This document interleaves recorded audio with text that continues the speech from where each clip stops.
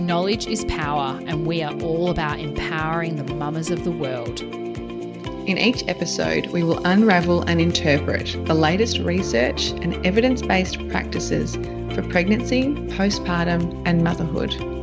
As mums and researchers ourselves, we have experienced firsthand the overwhelming complexity of information, myths, and those classic old wives' tales. I'm Dr. Renee White. And I'm Dr. Nikki Bertucci, and this is The Science of Motherhood. Hello and welcome to episode 22 of The Science of Motherhood. I am your co-host, Dr. Renee White. I am one half of the postpartum doula mother lover biz, Fill Your Cup. My other co-host, Dr. Nikki Bertucci, is on maternity leave, enjoying her time with her beautiful boy in Melbourne. Today, listeners, I have an amazing researcher and pediatric ENT consultant, Dr. Nikki Mills. She is a specialist in pediatric airway and swallowing disorders. And the reason I got her on this podcast is because she is a specialist in tongue tie, and not just tongue tie, but also supporting mothers and infants having difficulty breastfeeding, because she's actually also qualified as an internationally recognised lactation consultant. And if that wasn't enough acronyms after her last name, Nikki also completed just last year her PhD on the functional anatomy of sucking and swallowing in breastfeeding infants. She has some amazing scientific publications and has discovered some fascinating research. The paper that caught my eye was one where, during my training with the Possums program with Dr. Pamela Douglas, I heard part of Nikki's talk where she was describing her 2019 paper, which demonstrated for the first time that the frenulum, so the structure in our mouth, which is synonymous with the tongue tie, she discovered for the first time that it is not, in fact, a discrete midline connective tissue structure. It is actually connected and has a basket weaved type diaphragm structure and has all this really complex anatomy. She also, which we talk about in the interview today, was part of a team to publish a study. It was a first of its kind, where they captured MRI imaging of the mother-baby dyad breastfeeding in real time. So in that study, she was demonstrating the dynamic anatomical aspects of breastfeeding, and it is such a fascinating study to read. The pictures alone are just magical, seeing that baby's mouth at the breast and what is actually going on there. She is a truly fascinating individual. Today we are going to tackle tongue tie head on. What is it? What does it actually mean? What are the definitions? And you'll hear from the get-go that this is actually one of the fundamental issues with tongue tie. There is no agreed definition, and that is why there is so much ambiguity within the field and potential overdiagnosis, as some people have argued in the literature. And what you'll hear from Nikki is the concept around the fact that we probably need to start taking a step back and looking at infants and taking a holistic point of view around breastfeeding issues, and not pigeonholing, it has to be a tongue tie issue and therefore we should conduct a frenotomy or the snipping of that frenulum structure underneath their tongue. So I really hope that you gain some value out of this episode.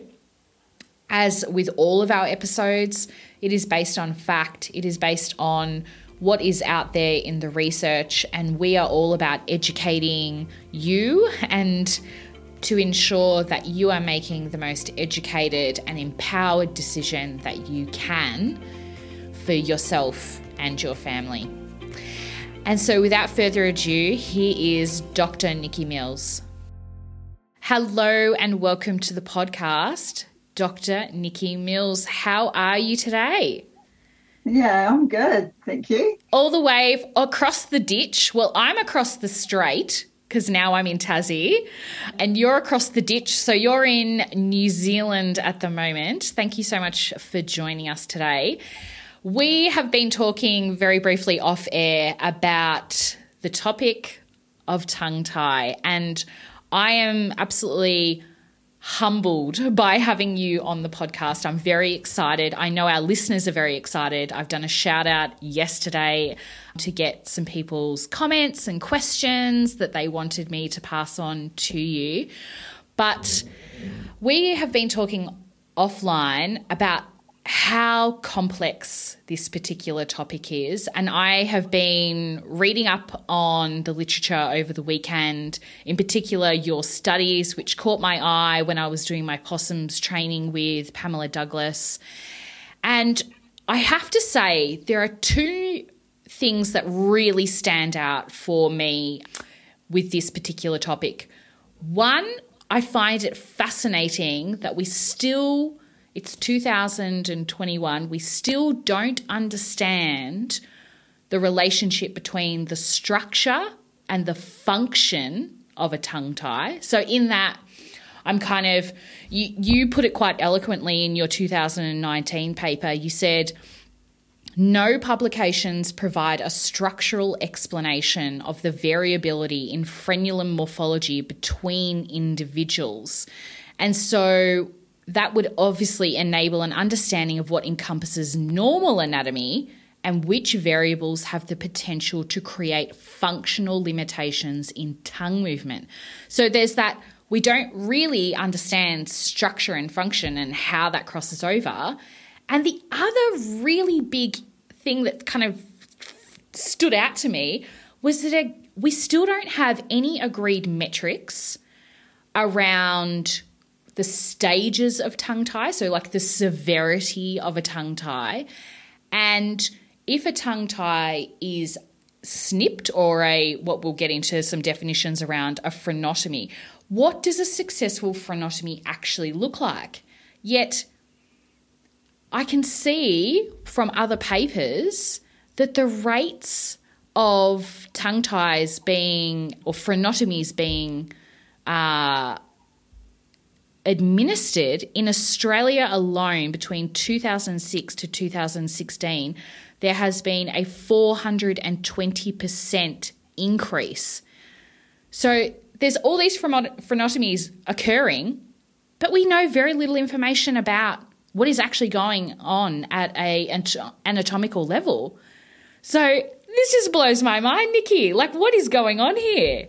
Yeah, I mean, that's essentially why I did my research, is that when I started being asked to help divide lingual frenulums in babies to help with breastfeeding, as a surgeon I wanted to understand what I was cutting and be really clear that I understood when it was the right thing to do to divide the frenulum. And I had a whole lot of questions that I just couldn't answer by reading all the literature that was available. And trust me, I did search far and wide. And I think the short answer is, if it was simple, it would have been answered already. Mm-hmm. So I think the very fact that no one's been able to say this feature relates to this functional problem means that it's not simple, and it's not a single factor that you can easily measure or see or label. And I think the nature of complexity of how babies' tongues need to move and all the things that interact and have an impact on tongue function are so complicated and so hard to measure in an individual, but also from a research perspective, that it is really hard to answer that question. And I think my research was really looking at and trying to understand the anatomy of the lingual frenulum. So when a frenulum is being divided or surgically cut, what are the layers and structures that are actually you're aiming to cut, and how do you do that in a safe way, minimising risk and get the most effective outcome. So that was, and how do we understand, because if we look at everyone's frenulums, they look really different. Some are really thin and transparent, and some are really thick, and some you can hardly see, and some look like the Eiffel Tower. And there was until I did my research, there was never any explanation of what exactly are you cutting, and how do you explain the differences in how a frenulum appears when you look at them. So I think I have been able to answer those questions. I think correlating structure with function is a lot more complicated, and I think it may be that is very hard research to do for lots of reasons. But I think at least we have the foundation of understanding structure better. Yeah, exactly. Okay, so you've hit the nail on the head. There is so much ambiguity. It's such a complex area, and let's break it down. Let's go back to definitions, particularly for the listeners and also for myself. I mean, I've been head in the papers for the last 2 days. Let's start off with, what is a tongue tie? Let's start there. and what if? How long have you got? Yeah, and what, if any, are there particular? Is it stages or severity of tongue tie? Yeah. Look, I think to go back, and this is, a lot of teaching that I do on this topic takes it back a step further than that. And I think the reason is I don't think you can say what a tongue tie is unless you understand what a lingual frenulum is. And I think there's a lot of kind of confusion and I think misuse of terminology specifically around this. And it really is quite simple in that if the tongue is elevated, so if we lift our tongue up and look in the mirror, or, if we're looking in our baby's mouths, underneath the tongue, when it's elevated, there's some tension that's created in the soft tissues underneath the tongue that elevate a fold underneath the tongue in the midline, and that is the lingual frenulum. And the problem is that a lot of people have started calling what they see a tongue tie. So looking under the tongue and saying your baby has a tongue tie and giving it a grade by where it's attached. So that's where the top of that fold, where it attaches along the undersurface of the tongue. And the grading system that's commonly used is that a grade 1 is when that fold attaches almost to the tip of the tongue. And a grade 4 is when it attaches very close to the base of the or the bottom of the ventral surface of the tongue.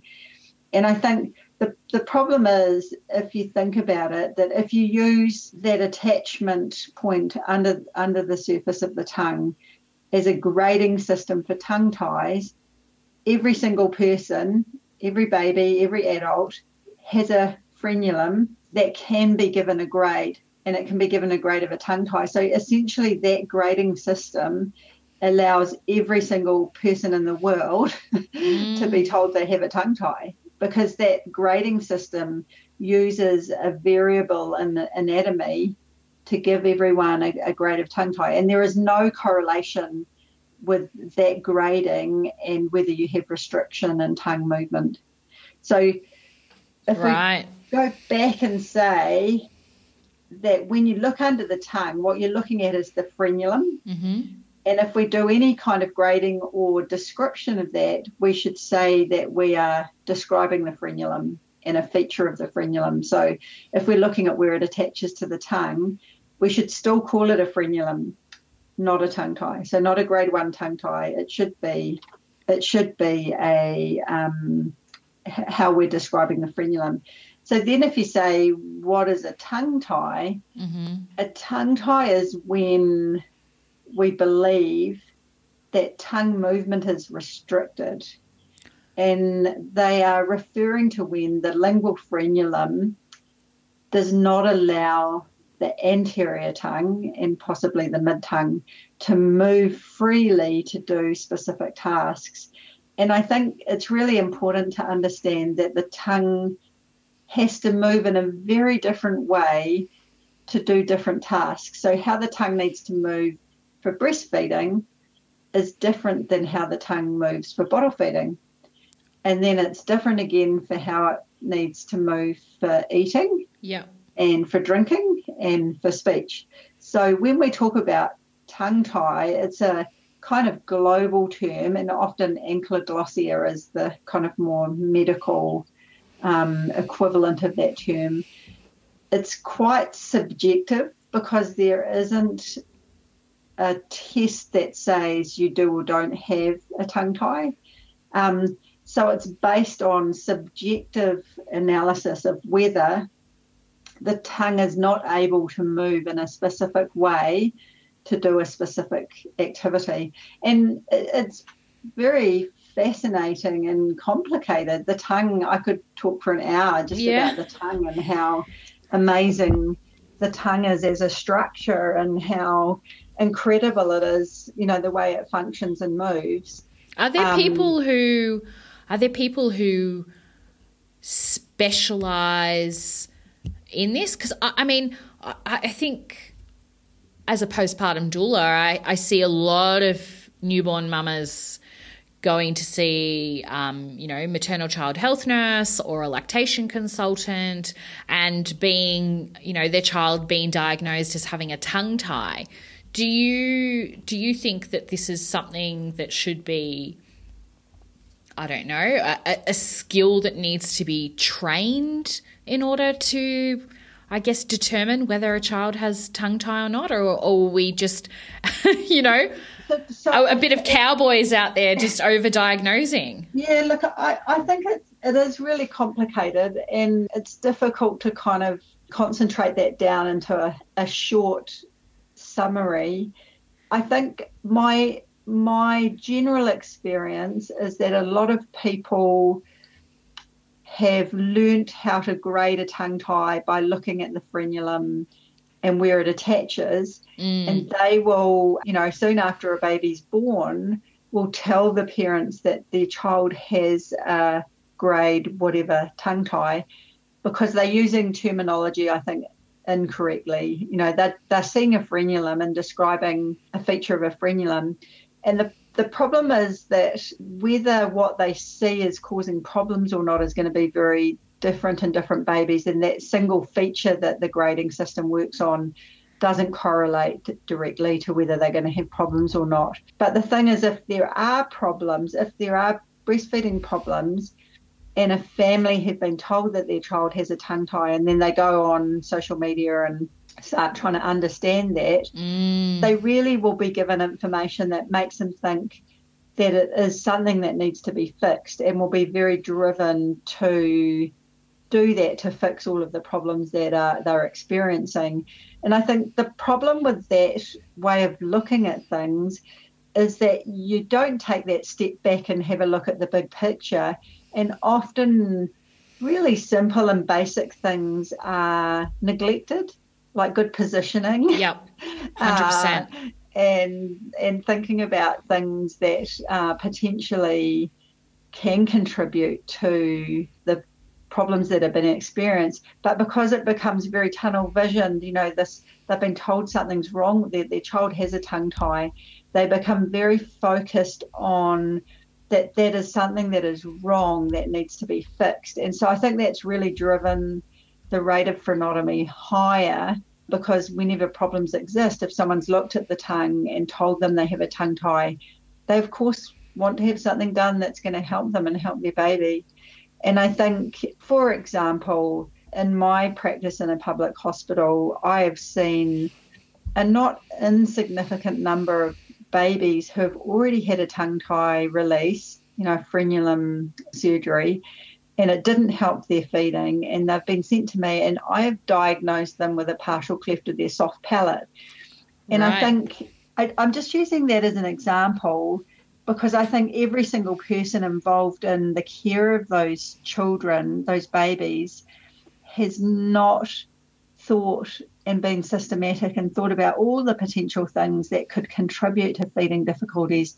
and excluded them before rushing in and doing an operation on a baby that was never going to be fixing the problem. And I think if you just take that general stance and say, yes, there is some evidence that in some babies, if the tongue can't move freely, that doing surgery to divide it can improve the function and the comfort for the mum with feeding. But unless you've kind of taken a broad view first and make sure that all the other things are checked before jumping into concluding that that's the cause of everything, I think there are definitely babies that are having frenotomy surgery that aren't going to get benefit from it, and it's just because people have jumped to the conclusion that what they can see is the cause of the problems. Yeah, it's the classic, silver bullet scenario. And we were discussing earlier, of course, as a mother, you want to be doing all the right, quote unquote, right things for your child. I mean, I was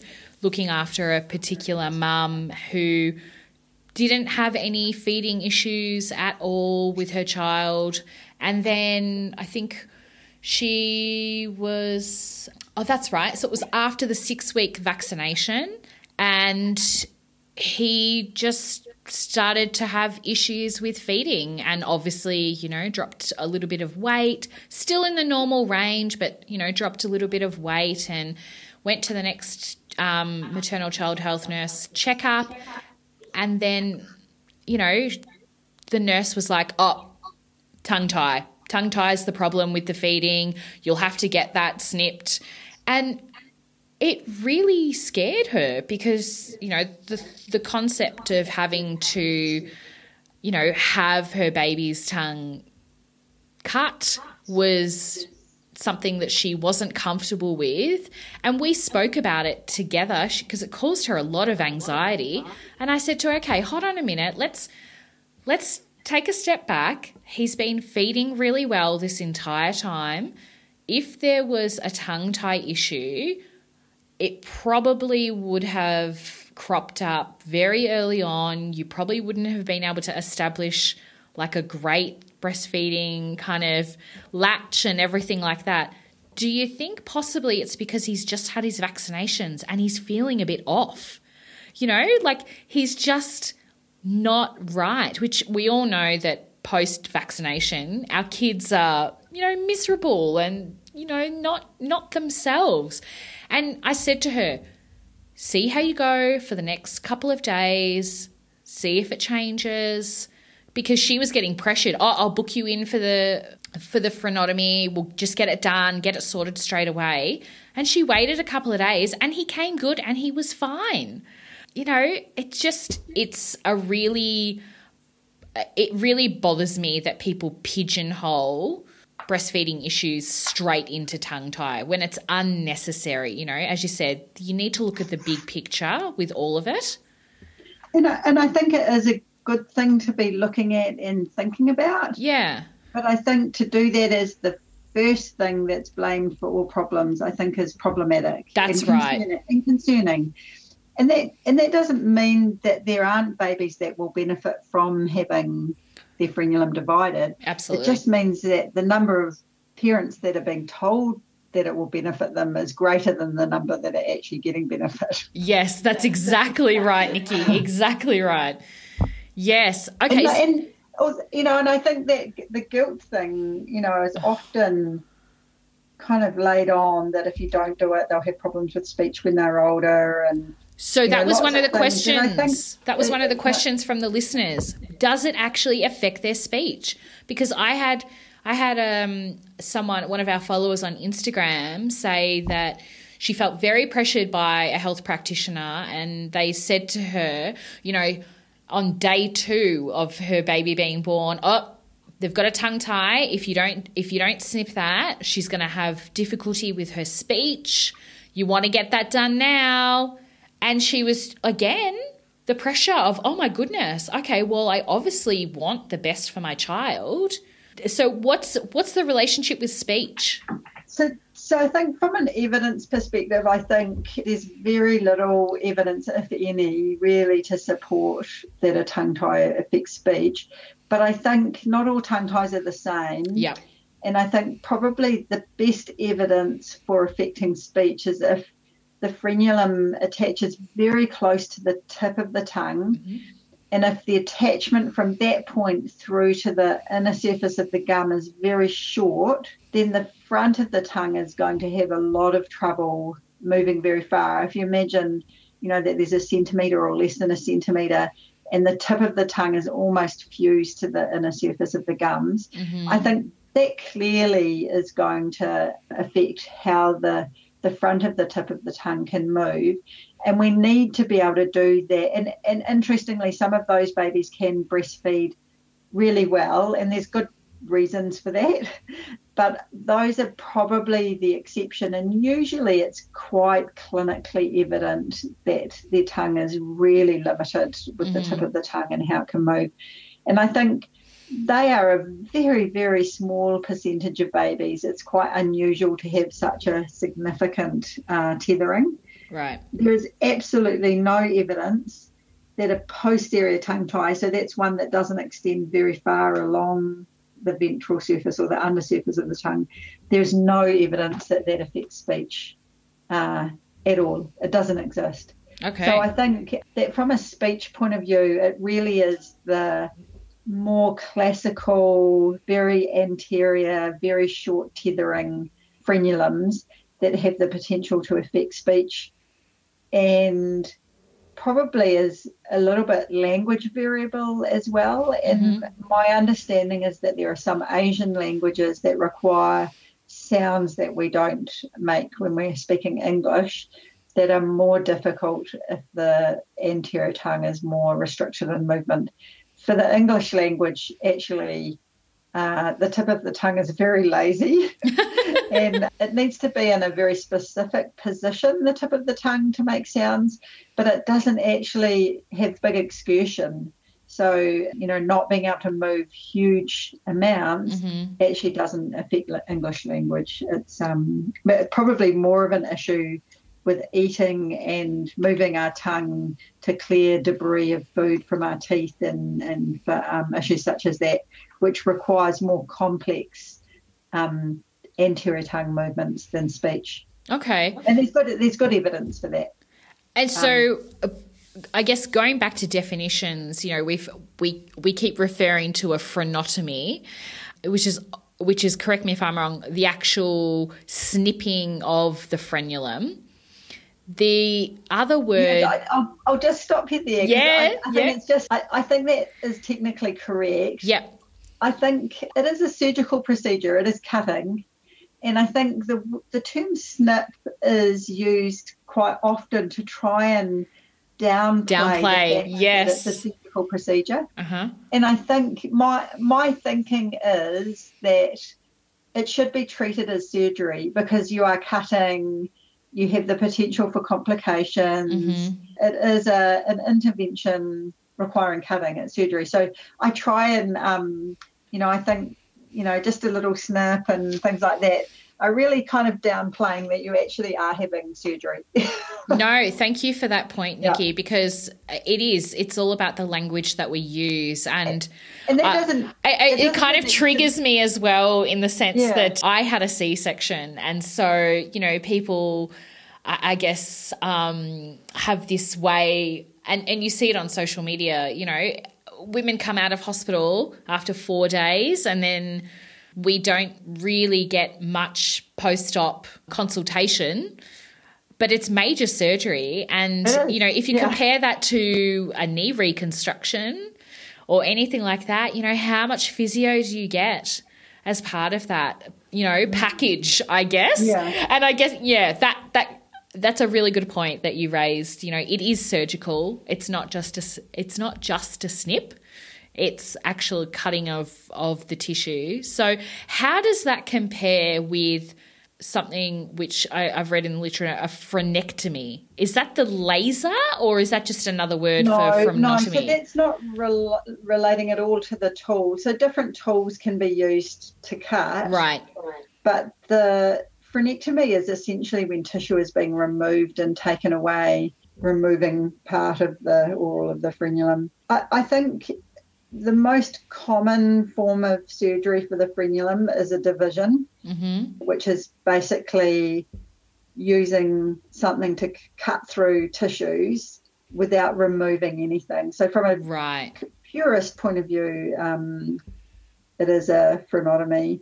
It is possible to do more complicated surgery where you move some tissues around or use sutures, and there can be different reasons for why you might do that. Mm-hmm. And that is called a frenuloplasty, like a rhinoplasty or a nose job. You know, it's when you're moving things around and making something slightly different from them. That is usually done as a more complicated procedure where you might have scarring. So I would do that in children who come to me who have had several frenotomies done and have a lot of scarring and tethering, and that's to try and create healing with less scarring. And it's essentially a plastic surgical procedure where you're using special techniques to try and change where the incisions are and the scarring. Right. So on that point, multiple frenotomies, let's talk about revisions.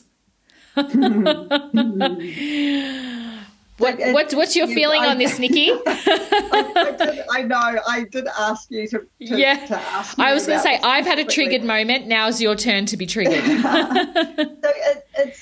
I'm assuming that a lot of your audience is from down under. The use of revision is used a lot in American social media and with clinicians over there, particularly in the dental world, where a lot of frenotomies are done. And I think it's a confusing and misused term, because revision, if you do revision surgery, it normally means you did something and then you had to go back and do it again. Mm-hmm. But they generally use that term in America as meaning the initial procedure that your baby needs revision, which is it's confusing. As a surgeon, it makes no sense to me, but I think it has been brought into play as terminology by dentists, so it's kind of a funny word. But yeah, I try and avoid the word revision in your practice just because I think it's misused. And so but then to go on, there are lots of babies who have a procedure done, it either helped and then got worse again, or it never helped and they think doing it again might, it wasn't done properly the first time or for whatever reasons. But I've seen babies who have had multiple procedures, which is very concerning because, the high likelihood is if it didn't help when it was first done, then doing it again, is less likely to get a better result and will create more scarring and have more potential risk. So I think it becomes really confusing because they use revision when they don't really mean revision, but then they do multiple surgeries and they don't differentiate that between a baby who's had only one procedure and many. Yeah. So it just confuses everybody to you. Yeah, it does. What's your opinion about dentists actually performing the surgery? Look, I don't think I can make a generalisation. Mm-hmm. I think I have a couple of comments which are my opinion, but with a lot of knowledge and reason for saying them. A lot of dentists use laser as the tool for the frenotomy. So they're cutting with, essentially, it's a cutting tool that uses light energy, and some of that energy is absorbed as heat into the tissues beneath that you're cutting. Mm-hmm. And I think there are some concerns, and I've raised them in the research that I've done, and they're based on sound anatomical reason for concern.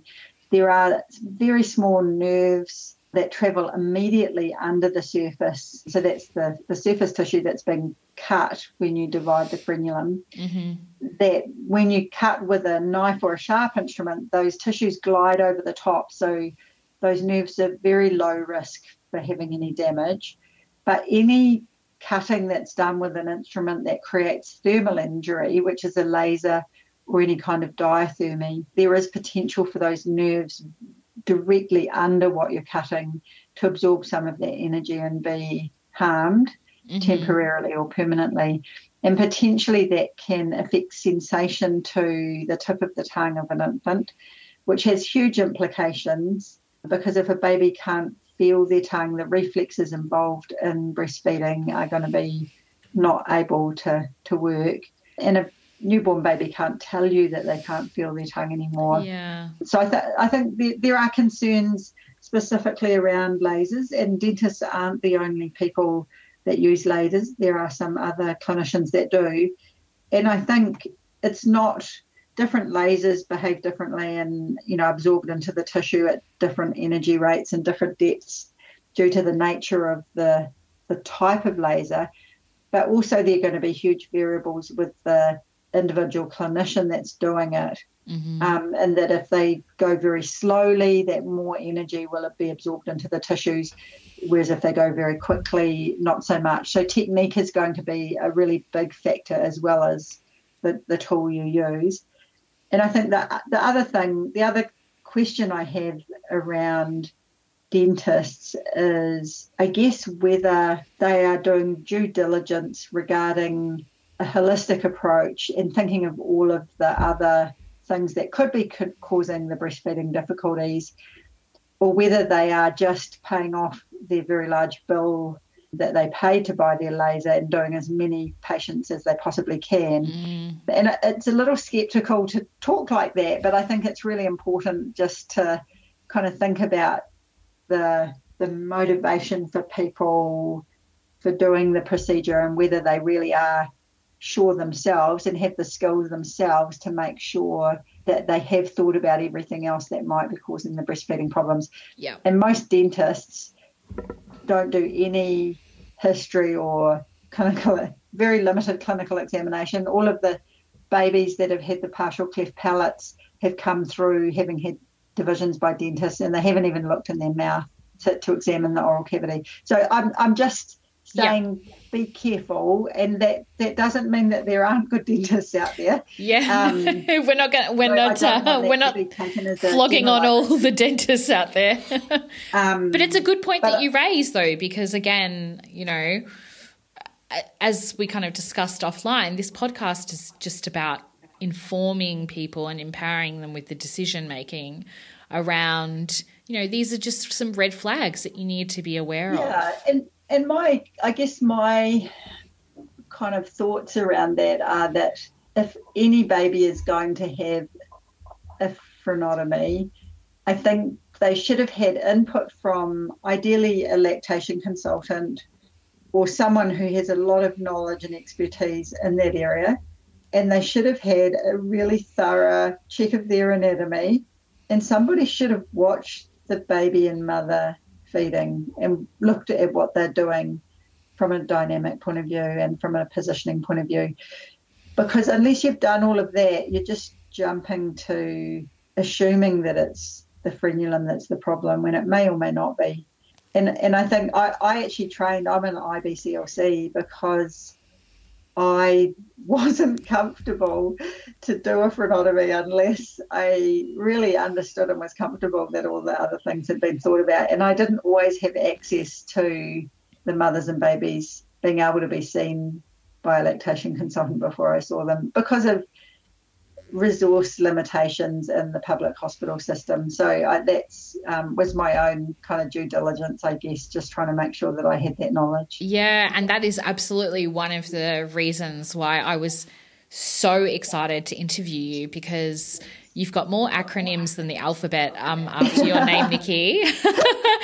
But the combination of an ENT who specialises in frenulum and you're an IBCLC, which for all those playing at home is an international board lactation consultant. Essentially, like, you're the guru of breastfeeding, which gets me to my next point, which is your wonderful study last year. You and your team published a first of its kind where you captured MRI imaging of the mother-baby dyad breastfeeding in real time, where you demonstrated the dynamic anatomical aspects of breastfeeding.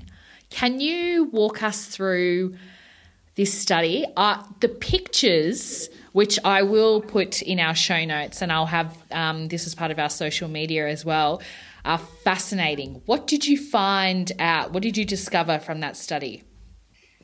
That it's really hard to do. Yes. I did note the comment where there was it one particular baby just wasn't having any part of it. Yeah. Look, it was, as far as I know, I'm the only person in the world that's ever pulled that off. Yeah. Well, when I say I've pulled it off, the mums and babes that were part of my study were willing to give it a go and were able to do it. When I first, did the proposal for doing the research, and I needed to get a radiologist as part of our team, and I said, I've just got this idea. What do you think? Because there have been some things that they have managed to get two people into a MRI scanner to do some dynamic studies. We won't go into detail about what that was. But is that to make the babies that were now in your study? But he was open-minded, but he looked at me and thought for a few seconds, and he was going, yeah, nah. He said, no, I don't think that's possible. And I'm like, yeah, but what do you think about trying it? And he was like, yeah, nah. And anyway, in the end, after quite some time, I managed to persuade him to help me, support me to do the ethics approval and get funding and give it a go. But the interesting thing about imaging breastfeeding, so trying to understand what's happening with sucking and swallowing, is that almost all of the research that we have exists with bottle feeding. And the reason for that is that if you're drinking milk from a bottle, you can put some radio-opaque material into the milk. And then when they swallow, you can make it visible on X-ray and do videos of it. But breast milk is not radio opaque. So there have been a few studies that have tried in different ways to try and look at what's happening, but they've always interfered with actually what's happening by either putting a little catheter and adding the contrast in alongside the breast and the breast milk and putting them into very abnormal positions for feeding and doing all sorts of things. And none of them have really been looking at truly what is happening with breastfeeding without fiddling with it, without interfering with it. But the reality is that an MRI scanner is very noisy, and so it's quite hard. You have to put little earmuffs on mum and baby. Yeah, that was such a cute little photo in your figures. The cutest little babies ever. For all those playing at home, the kids they had almost like little plastic kind of cups, was it, over their ears, and then you bandaged around. We ended up that we had to do a little head bandage over them so that it didn't get interfered, when they were moving around to latch, that they didn't rub them off. So there was lots of the mums and babies that were willing to do that with me were just amazing. Lots of them were speech language therapists actually, and were fascinated by the work that I was doing. So they were very willing volunteers. But I think the reality is that it was hard to get a lot of information from it. There was some, certainly they were the most incredible and beautiful images that you could imagine, but it was hard from a scientific point of view to measure things and compare things just by nature of how hard it was to capture the images. So we did kind of present it as a pilot study. I don't think that it ever is going to have any use in a clinical setting because it's just so hard to do. Yeah. But I think it did give us some useful information. There were some things that we were able to look at that weren't able to be looked at in any other way. For looking at tongue movement, there's been some really amazing research done in Western Australia by Donna Geddes and the team at the University of Western Australia. And I was lucky enough to have Donna as one of my supervisors for my PhD. So I had the great fortune of spending quite a lot of time with her and talking a lot with her throughout my PhD. But the ultrasound has some limitations and it really can only look at anterior and mid-tongue. And I was curious about the whole aspect of sucking and swallowing. So I did the MRI and we also did, using a small flexible camera, pass through the baby's nose to look at the throat and voice box. Yep. Which we do as part of my kind of everyday clinical practice, looking at airway problems and breathing problems and swallowing problems. And it is possible while the camera's in place to get the baby to breastfeed and look at what's happening when they're sucking and swallowing. And again, there are some really amazing researchers around the world that are using that technology to assess in clinical practice, which we do all the time. Mm-hmm. But we looked at some specific things, including the impact of gravity, so how the baby is positioned at the breast and how that might impact on the sucking, swallowing and breathing the infant while they were breastfeeding. And no one has ever kind of published anything on any information. And what did you find with that? Because I'm fascinated by that after working with Dr. Pamela Douglas and her Gestalt breastfeeding program, just those micro movements. And I now employ that in my practice as a postpartum doula in kind of supporting mothers with their breastfeeding journey.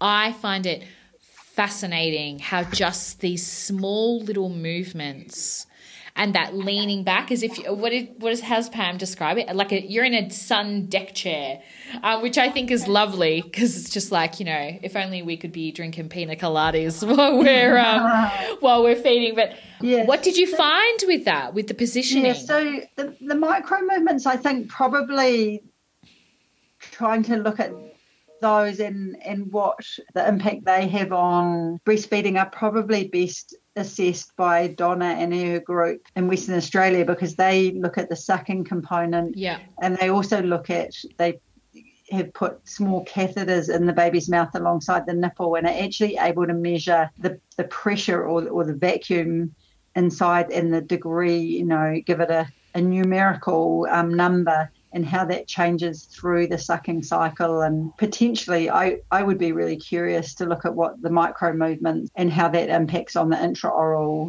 pressure and swallowing efficacy. But what we were looking at was more to do with the pharyngeal phase, so the throat, the swallowing phase of breastfeeding. And there were huge, I think really, I guess, one of the big things we were looking at is that slightly reclined maternal position and what the impact of that was on the breathing and swallowing of an infant. And that kind of laid back positioning has been used by midwives and lactation consultants for probably centuries, but no one has ever explained exactly why it works. Yeah, right. So the research that I did was looking at, as one of the things was looking at that laid back positioning, and particularly for babies who have laryngomalacia, which is noisy breathing associated with collapse of the soft tissues above the voice box, and it can make it hard for them to breastfeed. They, you know, become noisy when they feed and they can cough and choke a lot. And that laid-back position works really well for them. And the research that I've published on that explains why that is. Has it got anything, or is any of the research that you've seen kind of connect anything to reflux or colic? There is some publications that talk about tongue ties and reflux. Mm-hmm.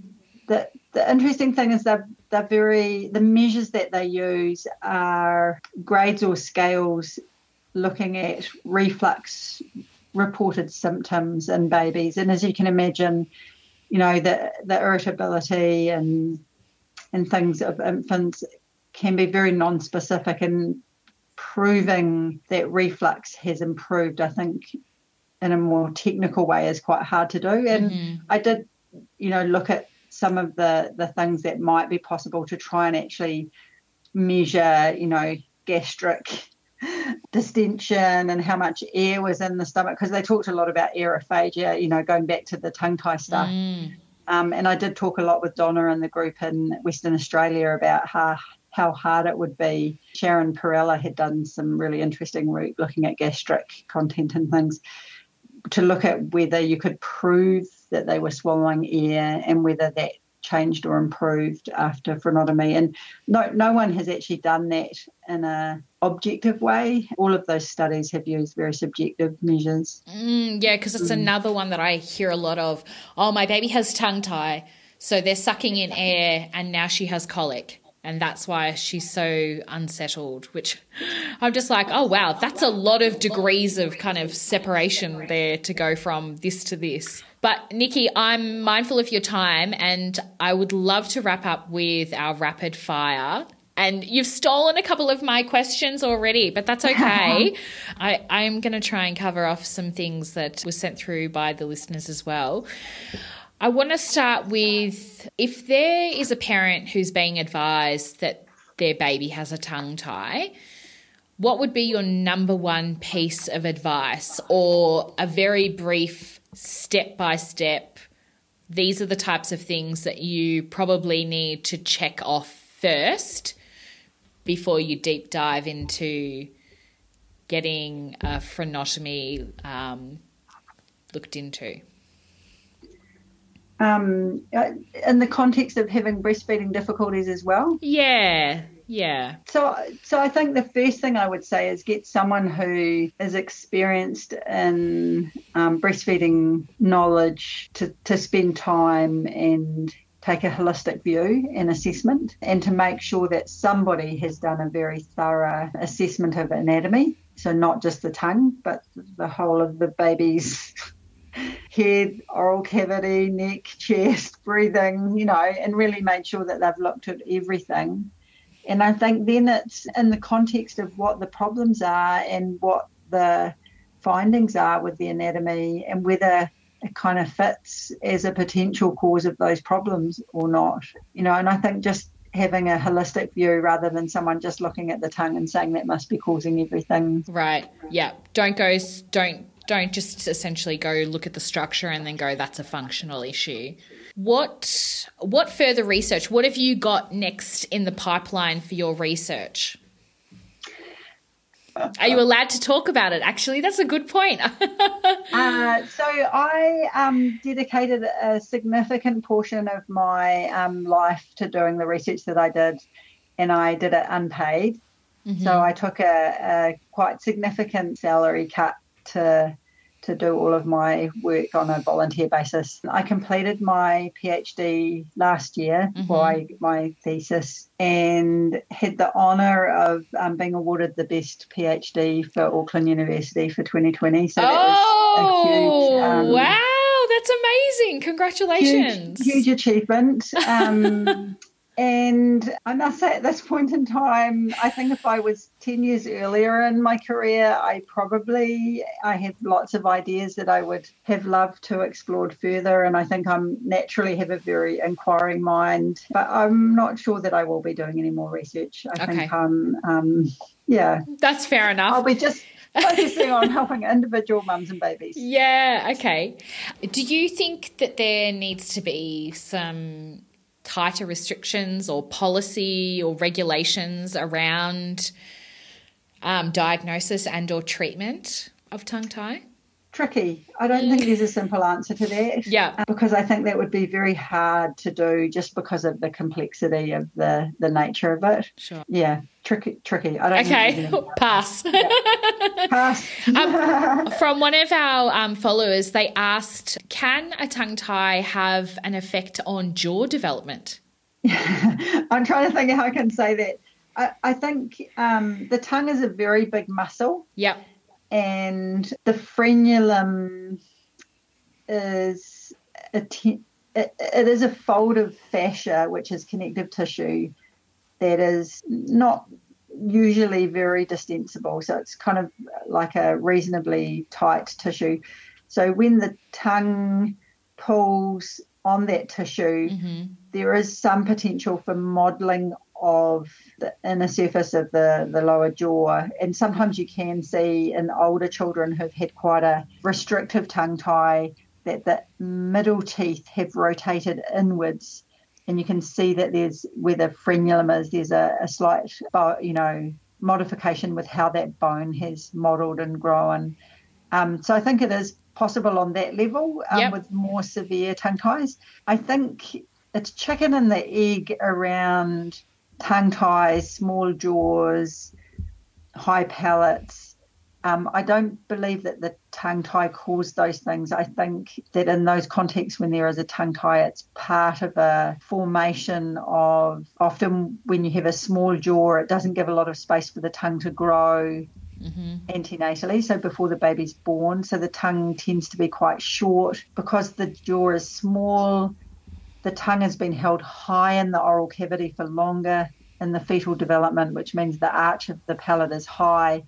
And those things are driven by the growth of the mandible, not the tongue, not a tongue tie. Right. So I think it's just more complicated rather than the tongue tie causing those things. I think the frenulum, different forms of frenulum can be associated with other configurations of other anatomy, and I don't think it's causal in that circumstance. I think it's just associated with a broader kind of different way that the tongue and jaw and palate are formed.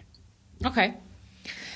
And our final question, which we ask all of our guests, what do you keep on your bedside table? I have something called a sleep band, which is basically headphones that I can listen to audiobooks to go to sleep to. I don't disturb my partner when I go to sleep. What are you a fact or fiction? Like what are you reading or what are you listening to at the moment? I tend to listen to fiction to go to sleep because it makes my very busy brain switch off from all the problems of the world that I can't solve. Yeah. And gives me a little escape. I've just finished listening to an amazing book called The Midnight Library, which is a fascinating book. Okay. Yeah, but I tend to listen to non-fiction during the daytime, but if I want to sleep, I listen to fiction. Okay. So just a sleep band on your bedside table? It's a special, it's just a soft headband that has phones. Yeah. That sit over your ears so you can listen to things with no one else in the room having to be kept awake. That's fascinating. I'm going to Google that. All right then, Nikki, thank you so much for your time. This has been a very fascinating and enlightening chat with you. I am 100% sure that our listeners are going to get so much out of this because, as we can kind of see, it's such a complex area. And so much, from what I can tell, so much more research needs to be done. We're at the tip of the iceberg when it comes to tongue tie and the structure and function. Do you know if anyone's exploring that actually while I've got you here? I'm sure there will be. Yeah. I'm sure there's people looking at your paper. Whoever is willing to take it on. No, I love it. I remember during my PhD, the next student that came in the lab, it's nice to kind of have the closing of your chapter but hand the baton on to the next person and just say it is all yours, But thank you again so much for your time. I really appreciate it.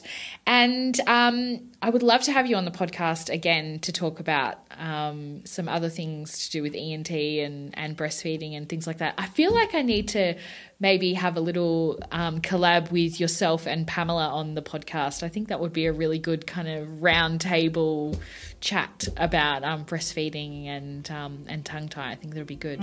Yeah.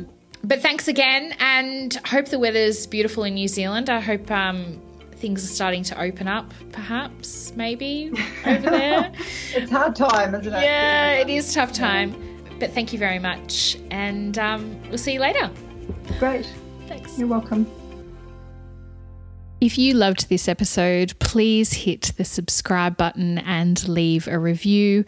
If you know someone out there who would also love to listen to this episode, please hit the share button so they can benefit from it as well. Thank you for listening to The Science of Motherhood. We'll see you next time. Bye. Thank you for listening to The Science of Motherhood. If you would like to contact us, we are at ifillyourcup.com, or you can DM us at ifillyourcup_ via Instagram. You can find all of our services, including our postpartum in-home care and our Fill Your Freezer meal delivery service as well, through both those channels. Thanks so much for listening.